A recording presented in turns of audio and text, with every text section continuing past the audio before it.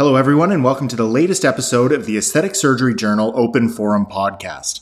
These podcasts are freely accessible on Apple Podcasts and through the ASJ Open Forum website internationally, representing the highest standard in aesthetic surgery education.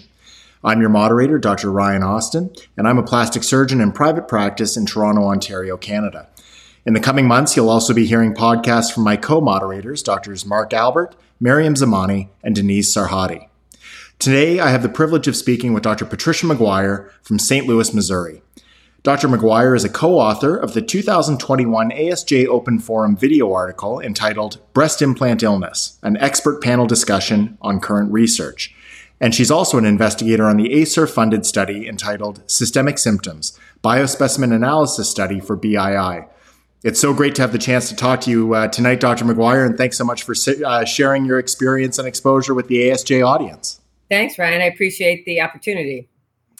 So I'm really interested to know, how did you first get interested in this concept of breast implant illness, and what brought you to start looking at this entity through a more scientific and research lens? 5 or 6 years ago, I started seeing kind of a steady stream of patients coming in requesting to have their implants removed, and not just the implants, but also the capsule from around the implant. Their contention was they had developed a wide variety of symptoms and no one could tell them what was wrong. They'd been to doctor after doctor, all the labs were normal. Nobody could tell them what was going on. And a lot of them found these social media groups where these patients were describing breast implant illness. Their contention is that the implants are toxic to the body, and whatever toxins are in the implant go through the implant capsule. And the only way they're going to get better is to have the implant and the capsule removed. And I first started, I was rolling my eyes at these patients. I thought they were crazy. Then I found a lot of them got better. And I started wondering, are we missing something here? This was right at the time when the World Health Organization had designated breast implant associated ALCL as the fourth type of anaplastic large cell lymphoma. And I've been in practice since 1991, and 1992 is when the implant moratorium occurred. So I've been dealing with implant concerns the 30 years I've been in practice. And we've been telling patients for years, there's no link between implants and defined autoimmune diseases and no link to cancer. Well, now we had a true adverse event, a malignancy that was directly associated with implants. And I think now we can even say caused by the presence of an implant.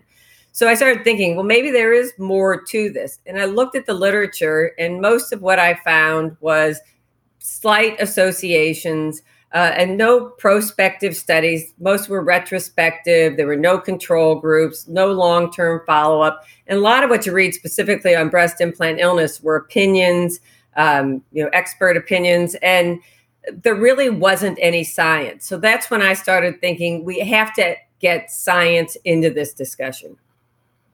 That's fantastic. I think, there's a lot of people who are confused. And as you mentioned, that concept of ALCL and BII, it gets kind of conflagrated. And I think it can be confusing for patients, and it can be confusing for practitioners at times. And in fact, you published an excellent article in the April 2022 edition of ASJ that's entitled A Practical Guide for Managing Patients with Systemic Symptoms and Breast Implants. And I have to say, this is really a must-read for any plastic surgeon who is going to be performing breast implant surgery.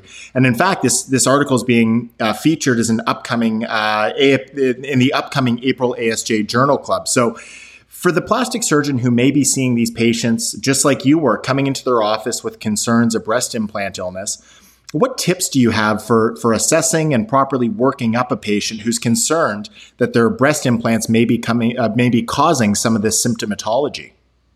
Yeah, the first thing to do is listen to the patient. Let them tell you what's going on. A lot of these women are very frustrated. They've been doctor to doctor to doctor. No one can tell them what's going on. And they're frightened. They have these very troubling symptoms. Nobody can tell them what's going on.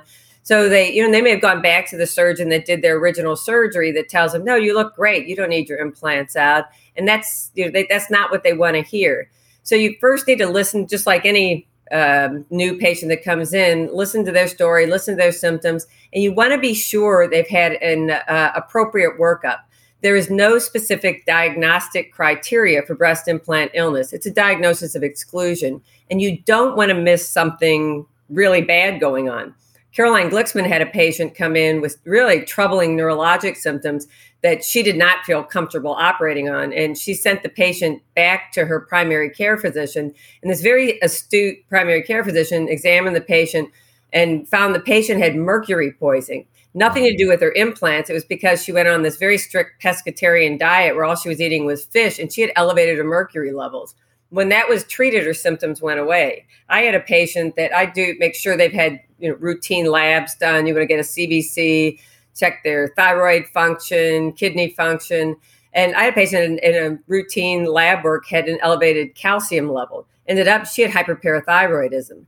When that was treated, her symptoms went away. So the most important thing is not to miss something else that was going on. And then you operate on them and they don't get any better. So number one, listen to what they say. Look at what they've had, what labs and they've had done before. If they haven't had an appropriate workup, you're not comfortable with them doing a workup, send them back to their primary care physician or to a specialist to try and figure out what's going on.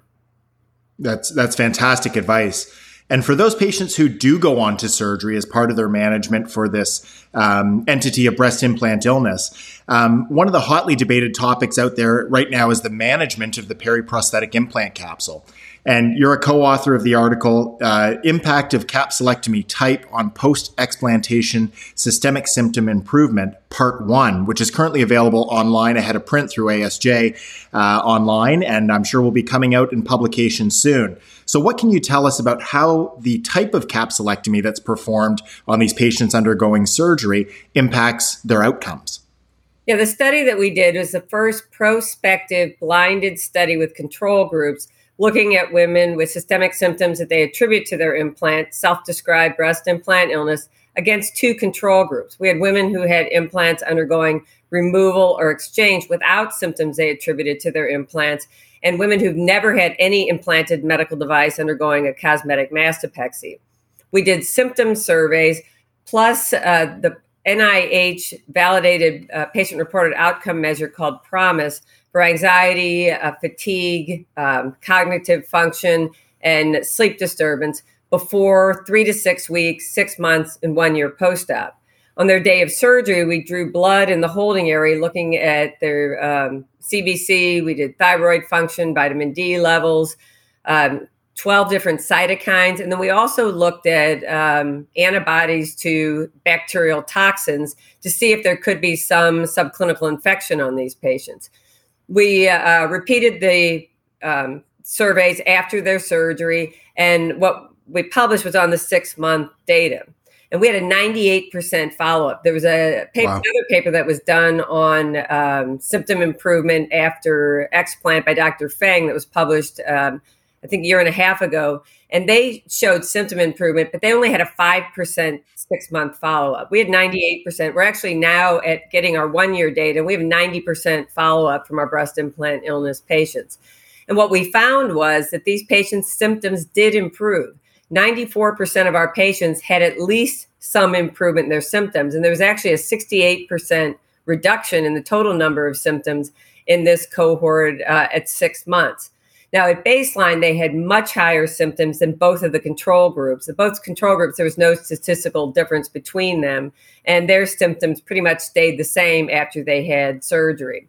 So once we saw, well, they do get better after surgery, then we wanted to know that did the type of capsulectomy make a difference? In the operating room, when we removed the implant, we described the capsule and how it was removed.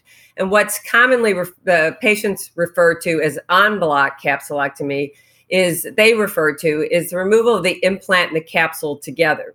They feel that unless you get both out together and there's no holes in the implant to let the toxins from the implant get into the body, or if you leave any capsule behind, I mean, even a minute amount, that could preclude symptom improvement. So we classified capsulectomies as either a total intact. We don't like the term en bloc because that's actually a cancer operation. Mm-hmm. En bloc means removing the tumor or whatever if for a malignancy, plus a rim of normal tissue around it as a margin. In these cases, you're not removing a margin, you're removing the capsule. So we called those total intact capsulectomies. A total capsulectomy is when the entire capsule was removed, but not necessarily with the implant in place and not with the capsule completely intact. And then a partial capsulectomy. If any capsule was left behind, we referred to that as partial. So we went back to look to see if the symptom improvement was any different between the total intact, the total, and the partial capsulectomy. And there was no statistical difference between symptom improvement in the patients who had the entire capsule removed or partial removed. We had 3 patients that had complete symptom improvement. All their symptoms went away at 6 months. And of those patients, 1 was a partial capsulectomy and 2 were total. But we had several patients with partial capsulectomies that had significant symptom improvement.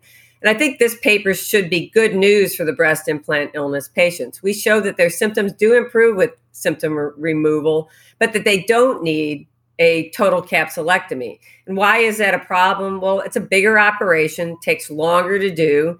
If the implants are under the muscle, there's more complications, potential for pneumothorax, higher chance of hematoma afterwards. There was a paper published in January in ASJ that showed that doing a capsulectomy doubles the risk of complications in a procedure. So this paper, we believe, shows that, yes, these patients improve with capsulectomy, but they don't need the entire capsule removed.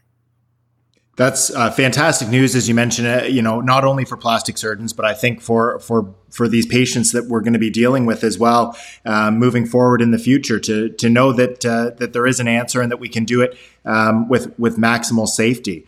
And of course, whenever we see part 1 in an article's title, it gets us excited that there's going to be a part 2 and maybe even more. So what can you tell us about the next phase of your BII research? And do you have a sneak peek of some of the results that we may be seeing coming out in publication soon? Yeah, you will see part 2, which is the measurement of heavy metals in the capsules of the implant was accepted for publication yesterday, actually. Great. So that was a result. We sent all of the capsules. We sent 200 capsules, 2 from each of our the breast implant illness and the non-breast implant illness control group. We sent those capsules. We removed them. We sent 5 grams of capsule from each implant to Eurofin's labs. And it was very specific how you have to send this tissue. It can't touch any metal. We had to send them in special metal-free containers. We actually did some test runs because we didn't know if they'd be able to measure in thick capsules versus thinner capsules. So before we sent these very expensive specimens off, we did a test run. And we examined 200 capsules for the presence of heavy metals. That's never been done before. We looked all through the literature and we could not find anywhere where heavy metals had been tested. And why would we test that? Well, if you go to the breast implant illness websites, this is one of the main problems they think is that there are heavy metals.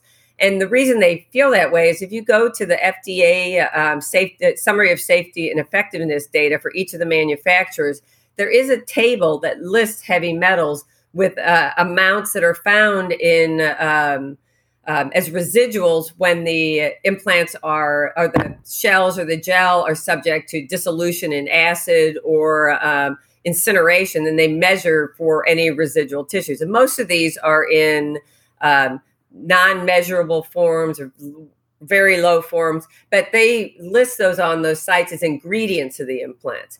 So we thought, well, no one has ever looked to see, are there heavy metals in the capsule? So we felt like that's something we should do. Dr. Roger Wickstrom is a PhD toxicologist who's one of the investigators in the study. And he and I have been talking about this for years. And it's one of the things we really felt like we had to do. We were very fortunate. We got the largest grant that ASERF has ever granted to do this. And they actually gave us more money than we initially asked for because they wanted us to test for 22 different heavy metals. And each of those specimens was very expensive to test for. So we sent those off and the results came back. There were metals. We didn't know whether we would find nothing or anything. We did find metals in the capsules of the implants. Most were in, or all were in levels well below what's considered safe levels of exposure. And interestingly, we also sent tissue from control groups of just breast tissue of women who never had an implanted medical device. And in most cases, there were higher numbers of metals in the breast tissue of the women who never had an implant. We're all surrounded by environmental toxins, all day, every day. So it's not surprising that we found some of these metals in the breast tissue. Wow. We did find that there were statistically higher levels of two of heavy metals in the capsules of the breast implant illness patients, and those were arsenic and zinc. And I'll tell you, when I first got the call from Roger, I thought, oh my gosh, maybe we figured this out. Yeah. Ended up, there was much higher. There's 3 times higher levels of arsenic in the breast tissue of women who never had an implant. Really? So we thought, well, where could this have come from? So we started looking at environmental factors and patient factors. And we found that the patients that had the higher levels of arsenic were more likely smokers. They were statistically more likely to both marijuana and cigarettes. They were more likely to have tattoos. And we know that tattoo ink contains heavy metals. And they were more likely to be on a gluten-free diet. The biggest exposure that we all have to arsenic is actually rice. And the most efficient way for arsenic to be absorbed into the body is actually through the GI tract. So these patients were 7 times more likely to be on a gluten-free diet. So we feel it was probably the environmental exposure that gave them these higher levels, again, well below what's considered safe levels of exposure. And the zinc was easily explained because they were much higher levels of zinc that were taken as a supplement. Well, that's amazing. It's fascinating to follow your work along and to see everything that you've been doing. And it feels like with each new study, we get new answers and we get new questions. And it's great to see you following up those new questions with new answers for us and for all the plastic surgeons and the patients that may be dealing with concerns of breast implant illness out there. So I'd like to thank you for joining us here on the ASJ Open Forum podcast, Dr. McGuire, and for all the hard work you and your co-authors and co-investigators have done and continue to do to help us plastic surgeons and all of our patients better understand breast implant illness. Thanks, Ryan. I appreciate it. And I encourage everyone to read Dr. McGuire's articles in ASJ and ASJ Open Forum. And make sure you tune in to see Dr. McGuire alongside Drs. Dennis Hammond and Bradley Calabrese at the upcoming ASJ Journal Club. Also, make sure you subscribe to the ASJ Open Forum podcasts in Apple Podcasts to make sure you keep up to date with all the latest content from ASJ.